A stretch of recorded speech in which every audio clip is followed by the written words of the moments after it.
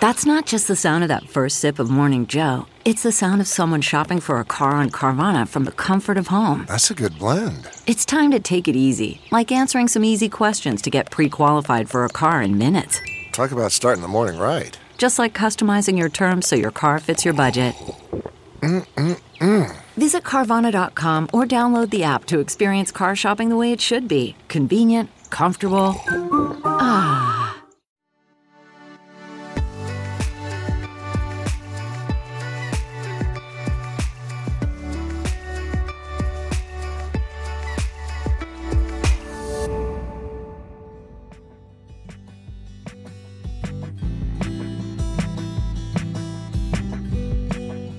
Hello, listeners, and welcome to the Heart of Healthcare podcast. I'm your host, Hallie Tecco, and today we're going to be talking about waste in healthcare, specifically the 15 to 30% of healthcare spending that goes towards administrative costs.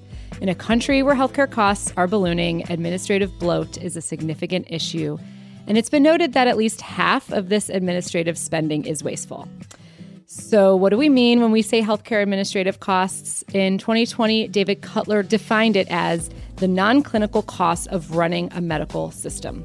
This can include things like claims management, clinical documentation, prior authorization, or appointment coordination. So to talk about this problem and how tech companies are solving it, we have two guests today. Oliver Kharraz, MD, is the CEO and founder of Zocdoc, one of the OG digital health companies to scale and become a household name. Oliver is the most recent doctor in a 300-year family tradition, which is super cool. And over the course of his career, he has accrued comprehensive experience affecting change and building efficiency in large-scale healthcare organizations using information technology. Welcome, Oliver. Good to be here. Thank you. And my other guest is my longtime digital health friend, Steve Krause. Steve is a partner at Bessemer in the Cambridge office and a world-renowned healthcare investor. Welcome, Steve. Great to be here. Good to see you, Oliver. Good to see you, Steve. So why don't we start, Oliver, can you contextualize the 15 to 30% of healthcare spending on administrative costs for us, why this issue is so persistent, and what systemic factors contribute to it? Yeah, I mean, look, there's administrative cost in any business you do. So whether you are selling widgets or providing a service or providing healthcare, and I think we shouldn't try to bring it down to zero. I think what's interesting about healthcare is that because we don't actually have a market, we're trying to make up and create the checks and balances that a market-based system would provide by creating more rules. And complying with all of these rules obviously creates additional administrative overhead that is very specific to healthcare and that makes this entire system feel particularly bloated. That is something that doctors experience every day. You know, my wife's a doctor. She spends all her nights sort of sitting there like documenting things that the EHR company has come up to do to make sure that they ultimately get paid. It's more time that she spends with patients. And Oliver, I think you were early ground. I mean, as Hallie said, you're one of the OGs. Like literally, I don't know who I know longer on this call, Hallie or you, Oliver. But I think one of the things we fail to recognize is, unfortunately, healthcare has only been digitized for like the last 10 years, right? And as a result, when you can't use modern technologies to build a company, you actually have to brute force it with labor, right? And so I'm really curious, early on, how did you guys at Zocdoc, how did you deal with that morass? Because you were dealing with a system where there wasn't, electronic medical records were barely adopted when you begun Zocdoc. So tell us a little bit about those early days and how you kind of forced technology into an industry that was using paper. Fair enough. And we still visited doctors and we helped them buy their first computer and install it. We installed internet connections in these offices. And what year was this, Oliver? That's 2007, 2008. That is sort of the early days. I personally sat in doctors' offices and helped install printers and debug Windows and taught them better strategies to play Minesweeper. So all of that was the case, and it's obviously now very, very different. But what's interesting is that these practices actually engaged with us on this topic of bringing technology in, not because we could wave a a government subsidy for adopting EHRs or computers, just because we could actually make their business better. We could allow patients to find and engage with them. We could make sure that they had a way to make sure that their time was completely utilized, and that this hidden capacity in healthcare, these last-minute cancellations, no-shows, reschedules, were available for new patients to take advantage of and really create a win-win in the healthcare system. And so I'm actually quite positive that doctors are early adopters of technology where it makes sense to them. There are systems like Shopify or Square available for every merchant out there. And when you look at healthcare, the software that's available is clunky. It's very expensive. Makes your office staff work more than if they actually use pen and paper. That's why 80% of doctors haven't actually adopted one of these sort of patient engagement tools. That was the shocking element. And once you peel that back, you realize it has really to do with how a lot of these systems got started and where they see their true master to sit. And it's frequently not the patient, nor really the practice. And when you started, you said you were sitting like with doctors, helping them buy their first computer. You guys have been known to work with these small practices, right? So you're not working with like a large hospital system. These are often doctors that are running their own businesses. Tell us about how that looks for them, because they're doctors and they have to be business people.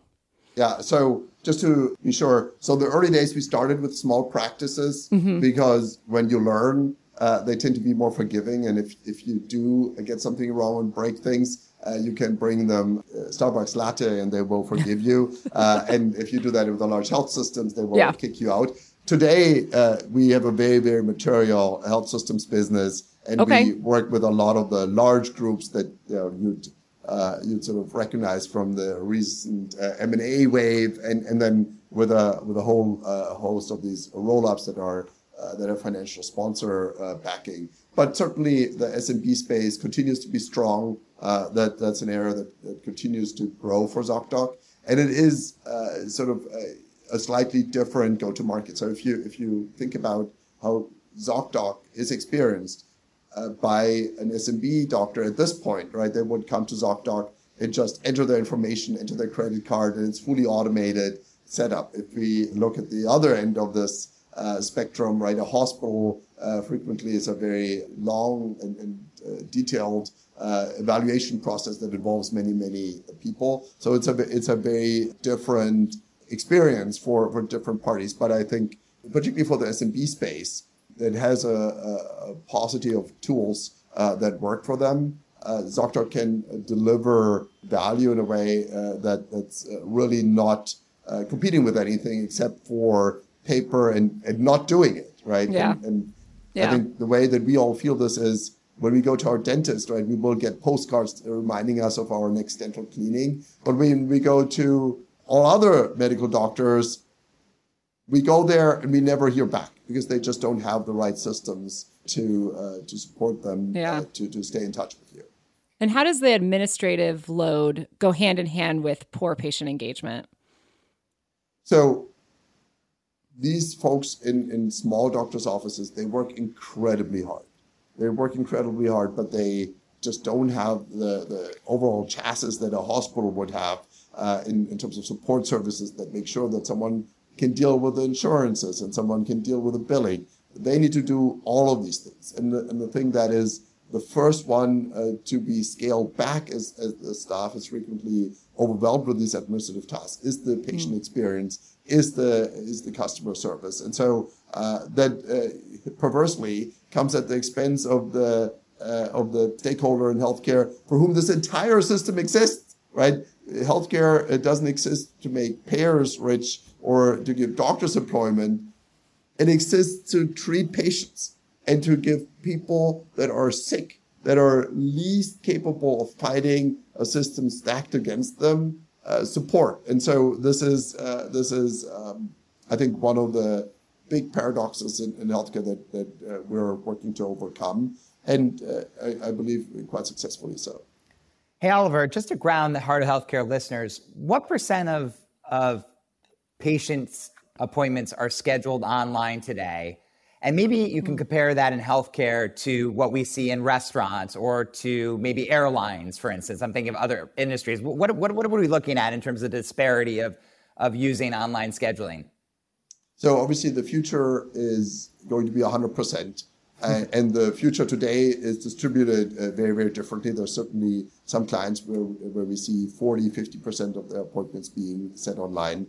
But I think the average is much lower than this. And if you just contrast this with something like booking an airline seat, you can, doing that over the phone incurs extra fees. That's how much they want to discourage you from actually doing that. Where in healthcare, it's normalcy to set an appointment over the phone, even though there's really no incremental information being transmitted. In fact, a lot of things are a lot worse when you do them over the phone, right? When someone uses Zocdoc to book, they can take a photo of their insurance card and we can do an eligibility check before they even ever confirm the booking, so they know that they're going to be covered.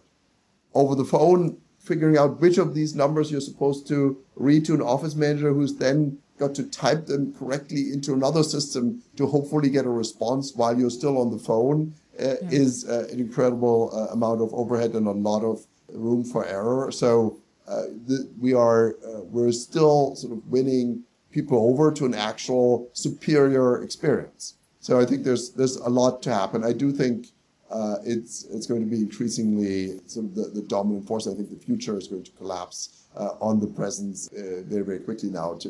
Just from looking at sort of the indicators that we are seeing, we have doubled the number of providers that are participating on the platform last year. Right, we are on track to grow the number of providers 40% this year. So we have seen tremendous uptake for sort of that online scheduling offering in the marketplace, and that's really, I think, an indicator for us where the puck's going. I think there's also really driving forces on the players that are maybe most reluctant to really invest in these technological things, which is interestingly not the SMB space. It's the hospitals, right? Because they are just sort of changing at their own rate. But what we've seen on Zocdoc, on the Zocdoc platform, where we see a macro view on how market share, for example, plays out. Pre-pandemic, the market share breakdown between hospitals and large provider groups, private equity roll-ups and the Village MDs, the Walgreens, the CVSs of this world, was roughly 50-50. This year, it's going to be 80-20.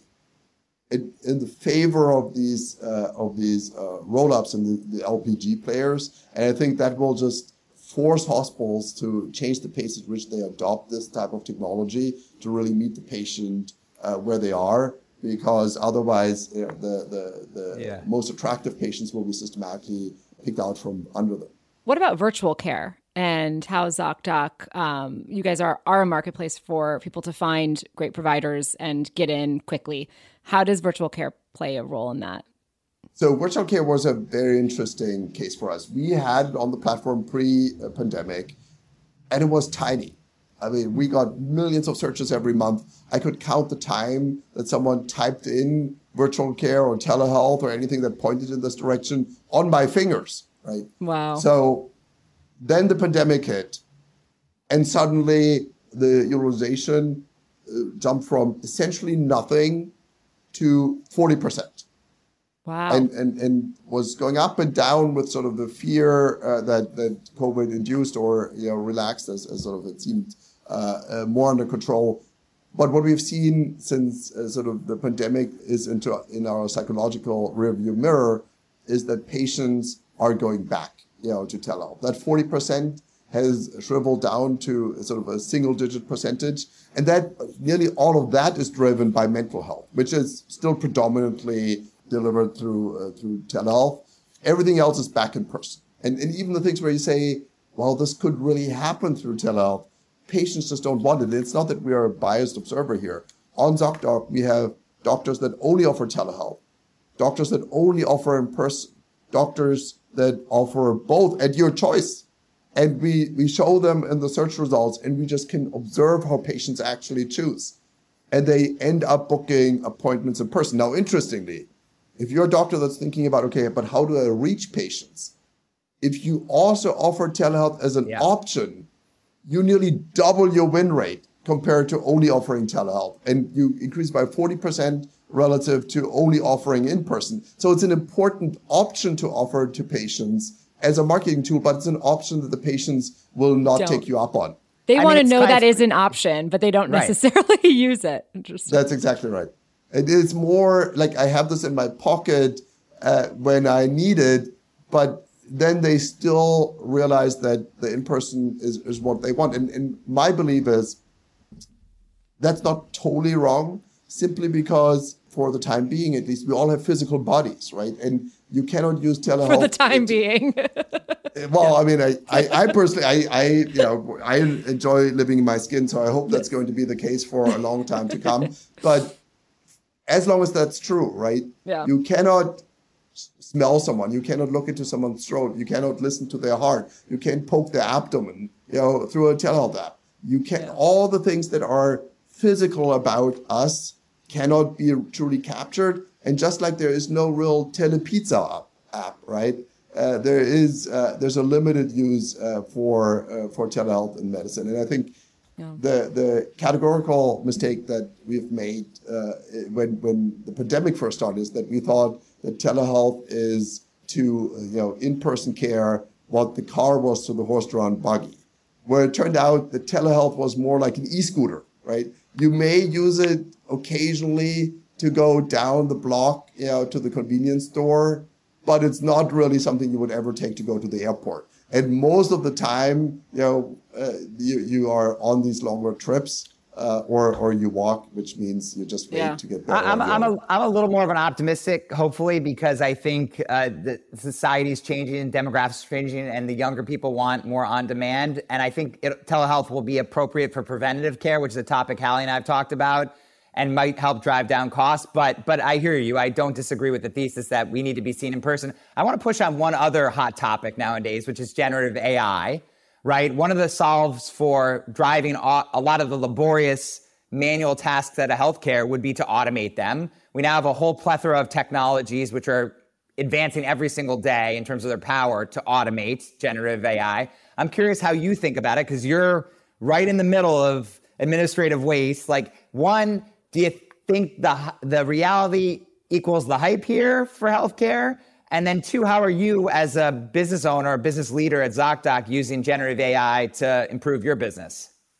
Yeah, so I think generative AI and AI in general is real, and it can make a huge difference. We're actually in the process of partnering with some of our larger provider groups to get enough data on some of these processes to truly help them and to train our models.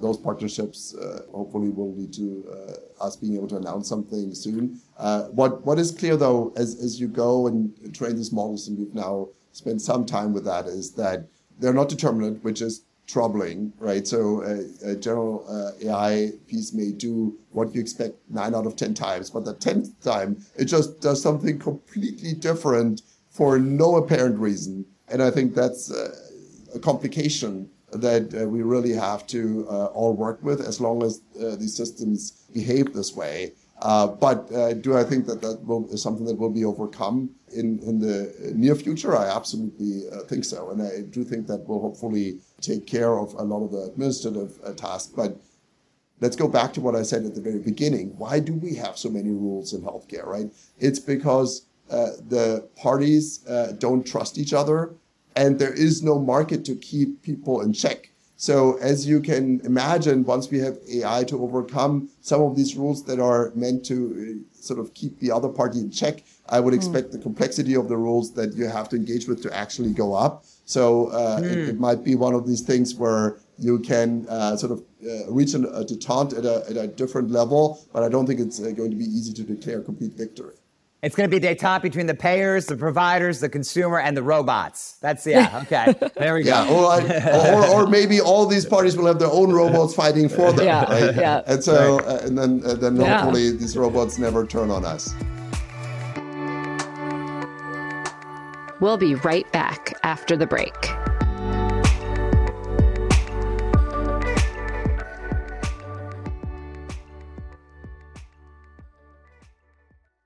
CarMax is putting peace of mind back in car shopping by putting you in the driver's seat to find a ride that's right for you. Because at CarMax, we believe you shouldn't just settle for a car. You should love your car. That's why every car we sell is CarMax certified quality, so you can be sure with upfront pricing that's the same for every customer. So don't settle. Find love at first drive and start shopping now at CarMax.com. CarMax, the way car buying should be.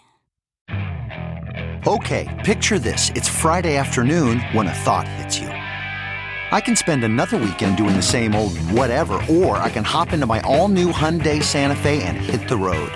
With available H-Track all-wheel drive and 3-row seating, my whole family can head deep into the wild.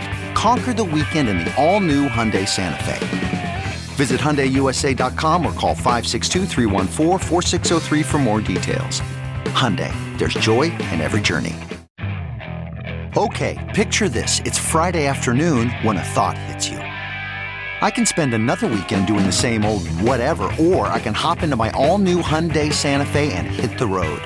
With available H-Track all-wheel drive and 3-row seating, my whole family can head deep into the wild. Conquer the weekend in the all-new Hyundai Santa Fe.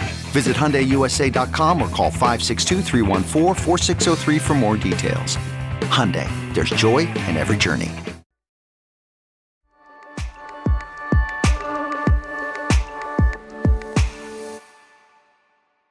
All right, Oliver, what is Zocdoc announcing in the patient engagement arena? It's a pretty big expansion from your marketplace, and curious what prompted the shift. Yeah, thank you for asking. So Zocdoc is doing something completely new for the very first time, right? The last 16 years, everything we ever did had to do with the marketplace. How do you book on Zocdoc? How do you book through the Zocdoc app? How do we make that more seamless? Now we're launching a product that builds on some of our expertise, but that any provider can use for all of their patients, irrespective of whether they show up on the marketplace, irrespective on whether these patients are booked through the marketplace or booking through other things. And it's a patient engagement suite where we actually use our expertise to be engaging, right? That's what our business depends on, and help the doctors with things like intake, right? How do you get patients to actually give you all the information you need beforehand? Like the medical history or the insurance forms and the insurance validation, online scheduling, both from their own website, but also directly from search engines. Things like Zocdoc Video Service, sort of a safe, HIPAA safe and compliant video chat solution. All of these tools and others are available completely for free for any US-based doctor for all their patients, completely separate and divorced from the Zocdoc.com marketplace, which obviously will continue to exist. How are you going to make money off of it if it's free? So we are in a fortunate position where our marketplace is doing very, very well, and it's put us in a position where we can invest in these kinds of tools. And we think that as providers get to know us and realize how sophisticated we think about a lot of the issues that bug them in their sort of existence as a business, they might also be inclined to use the marketplace when that makes sense for them. Yeah. But it's not a requirement, and I think we can create a lot of value on a freemium type offering. And maybe we can transition to kind of your experience as a founder, because a lot of our listeners, I think, would learn a lot. I mean, you are one of the OGs, as Hallie mentioned. I mean, I can point to a number of risks and challenges and we want to hit on some that you've had in your founder journey. But let's start with the fundamental business model. I mean, building a marketplace building a healthcare is impossible. Building a marketplace is impossible. Building a healthcare marketplace is virtually heroic. Like, would you do it again? But maybe the better question is, for founders who might think about building a marketplace in healthcare, what would you tell them? How would you tell them how to start? Yeah, so it's very difficult. And one addition to what you said is, it's not that you run one marketplace, right? You literally run millions of zip code specialty insurance marketplaces, and you need to get very, very good at understanding what these markets actually are. And you need a lot of critical mass, right? We were blessed that we started at a time when sort of money was plentiful and we were allowed to make a lot of mistakes to get it off the ground. But it's always difficult, even with the ability to make mistakes. And we, quite frankly, brute forced us into existence. I personally walked the streets of New York, going from office to office and trying to talk doctors into using us. I still have relationship with some of the office staff in these early offices, and they use me as their customer support. And it is something that is hard. I think the reason why we succeeded where others failed is because what we're selling to the doctor is one of the most valuable things you can ever sell, which is top line revenue, right? And that is attractive no matter what business you run. Everyone and anyone wants more top line. And so we had something that had a fair amount of pull, but it is something that took us many, many years to learn how to do well, how to manage well, and has taken us even years after that to make very, very efficient from an automation perspective, right? I mentioned earlier that doctors now come to us, they fill out the information on the website and they put in their credit card, and they don't really have to speak to someone on the Zocdoc team to onboard. That was absolutely not the case for the first 10 years of our existence, because there are so many different steps that you need to do, where you need to validate that the doctor is real, where you need to validate which insurances they accept, where you need to validate which system they're on and how they're using their specific schedule. It is grueling. And you asked me in the beginning if I would do it again. When I started, I had all black hair. Now it's all gray. You're still here, though. All right. Like that 16 years in the founder CEO chair is remarkable.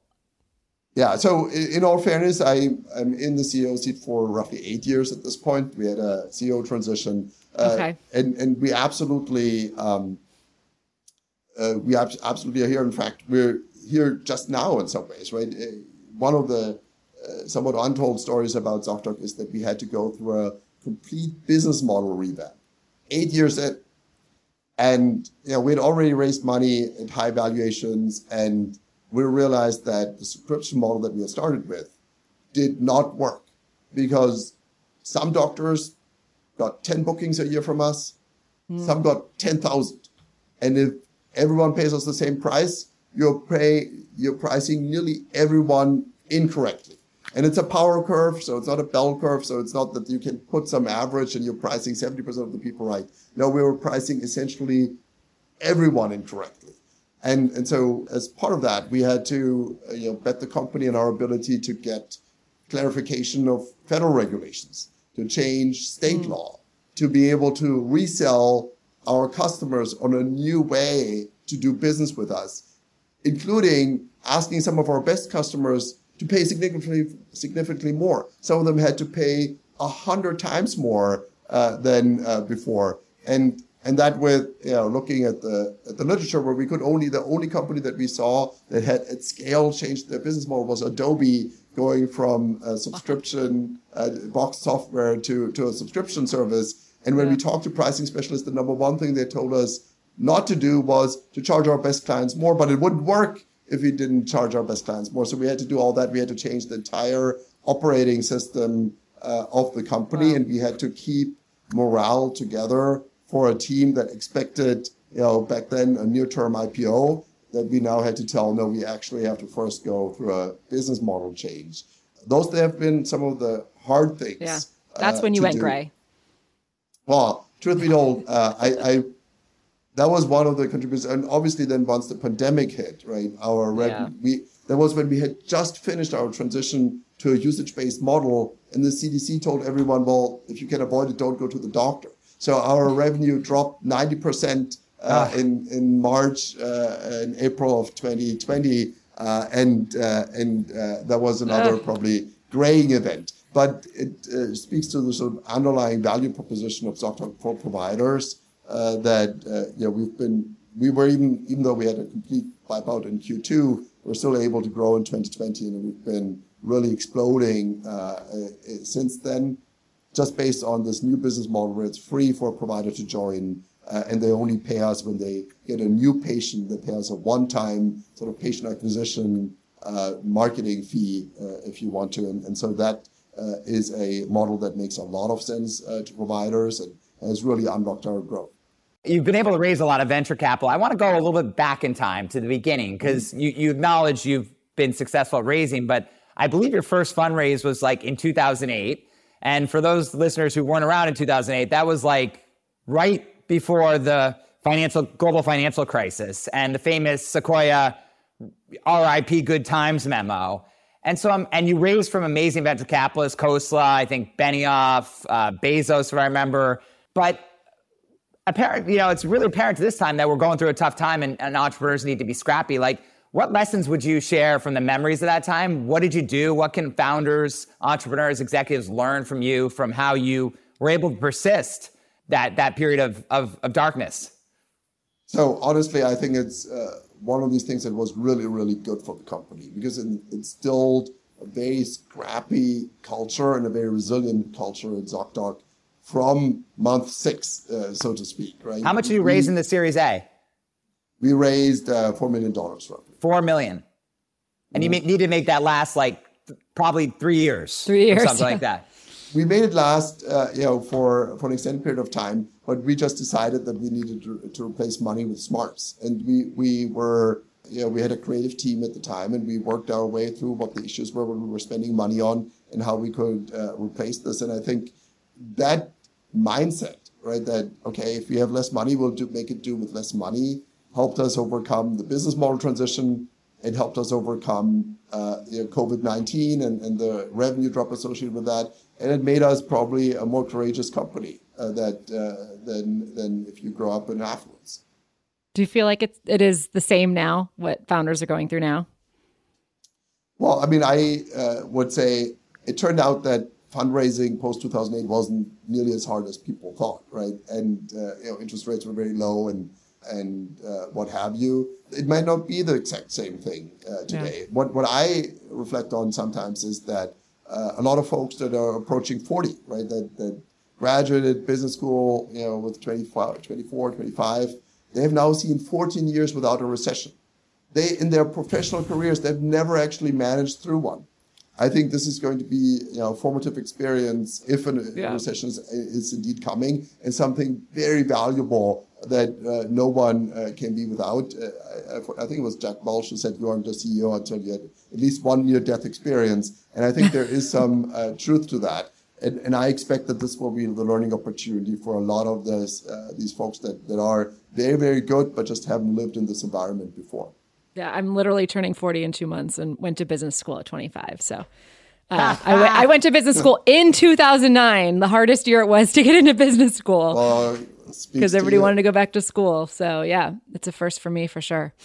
Hey, Oliver, by my count, I think you've been through 3 near-death experiences, right? You 2008, the pricing model, and then, you had a tough founder separation. I think it took some cultural hits on your company.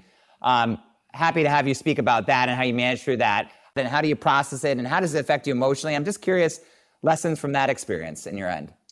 Well, look, I think it's not uncommon, right, that as a company grows and changes that, some people evolve alongside the company and some people sort of stay the same person they were when they started the company. And so I think these kind of transitions are common. And I think you're wise to think through this ahead of time. My only 2 cents is, as they always say, every happy family is the same and any unhappy family is unhappy in their own specific way. So I don't think life is something that is easily planned for, and plans don't survive contact with reality.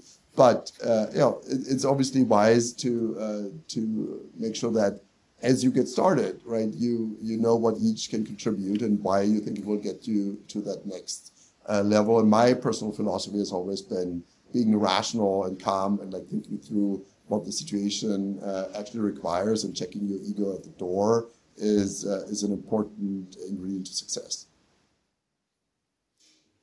You've seen a lot of companies become unicorns, raise a ton of funding, and fail since running Zocdoc. You've been kind of this steady growing company for so long. What do you think is different about the approach that you've taken? How much of it is rooted in that culture that you set up in 08, 09 that has given Zocdoc's staying power? So I think there's obviously a huge cultural component to that. I think the other component is that when I thought about what kind of company I wanted to start, I wanted something that is addressing an actual pain point for multiple stakeholders in the system right now. And a lot of companies that get unicorn valuations start with a kind of top-down process of saying, well, let's imagine this other future and like how it would be better for this one stakeholder. And then we will build towards that. And as you build it, they will come. And that can work spectacularly, of course. But if you got it wrong, you usually have very little room to maneuver to make it better and to fix it. Where if you start bottom up like Zocdoc and you're willing to do the hard work, to integrate with a lot of different partners, right? And it was a grind, right? We integrated with over 150 different practice management systems. We're working with 18,000 different insurances. We work across 250 different specialties. And each one of them opens up a matrix, of connectivity and sort of connective tissue that's required to really make this work. Yeah. Even if you just draw this out on a piece of paper, you realize that's not going to be fast. But you also know that in return, you're getting a real problem that you're solving from day one, and you're solving it a little bit more every day that follows, right? And that builds sort of a foundation on which you can then build things like Zocdoc Practice Solution, which we just released, where we say, well, we already have the integrations with these practice management systems. We already have expertise with consumer engagement. We can actually create an engaging solution versus one that's designed for pharma companies or payers. And so I think that's part of the calculus, right?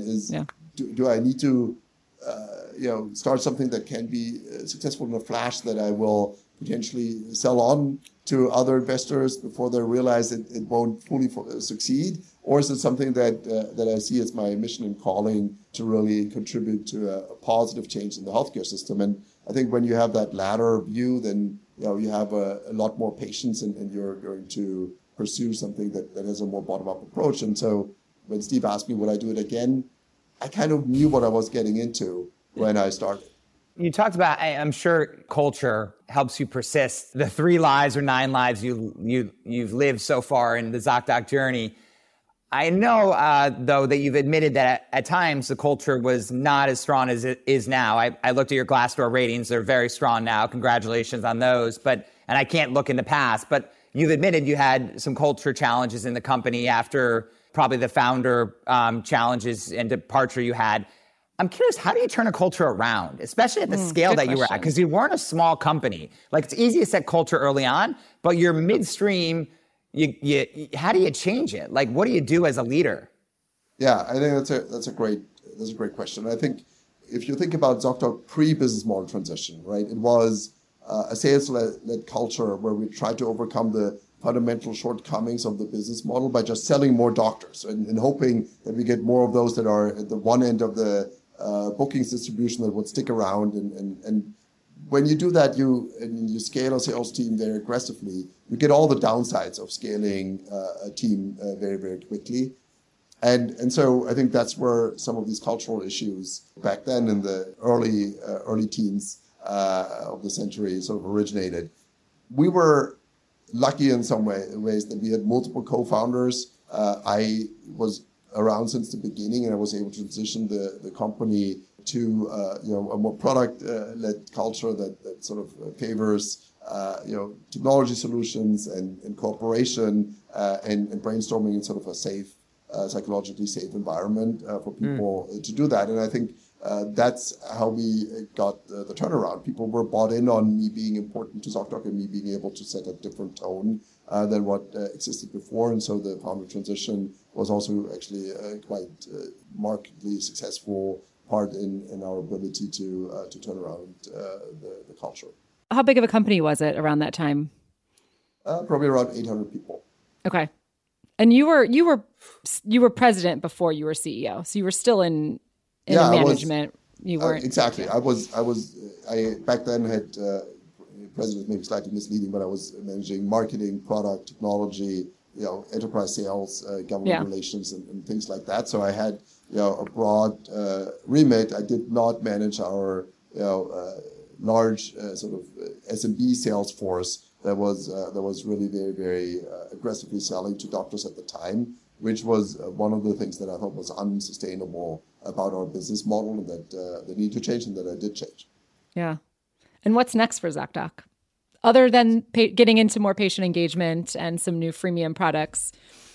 Yeah, I think there's actually a long journey with that. So we have the benefit of sort of understanding what the pain points are for our doctors. As I said earlier, we are sort of working with some provider groups on AI initiatives, which are quite interesting. The other thing that is really important and has sort of showcases our ability to be a force for good in the healthcare system is our API.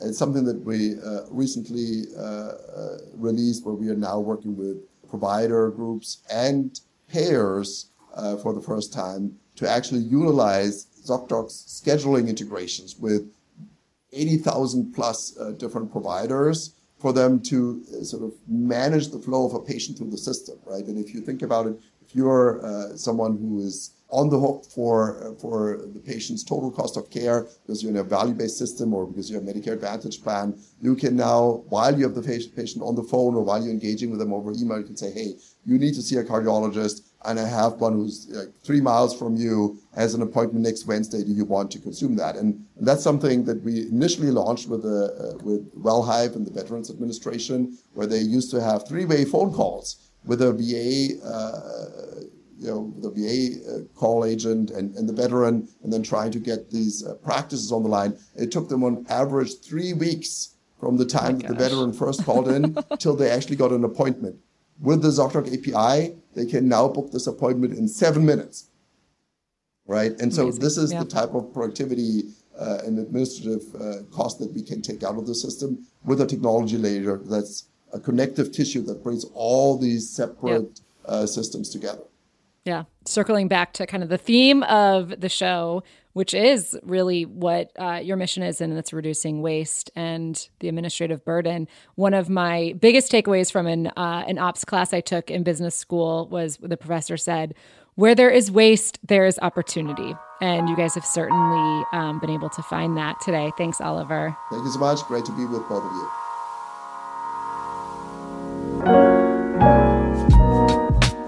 Thanks for listening to this episode of The Heart of Healthcare. If you like the show, be sure to subscribe, leave a review on Apple Podcasts, follow us on social, and tell all your friends to listen. The Heart of Healthcare is a product of Offscript Health.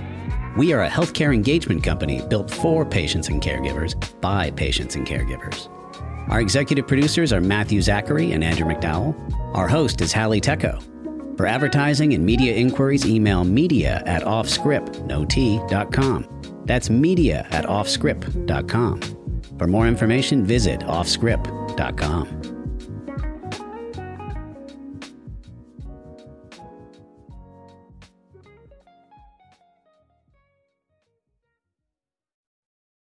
Look around. You can find cars like these on AutoTrader. New cars, used cars, electric cars, maybe even flying cars. Okay, no flying cars, but as soon as they get invented, they'll be on AutoTrader. Just you wait. AutoTrader.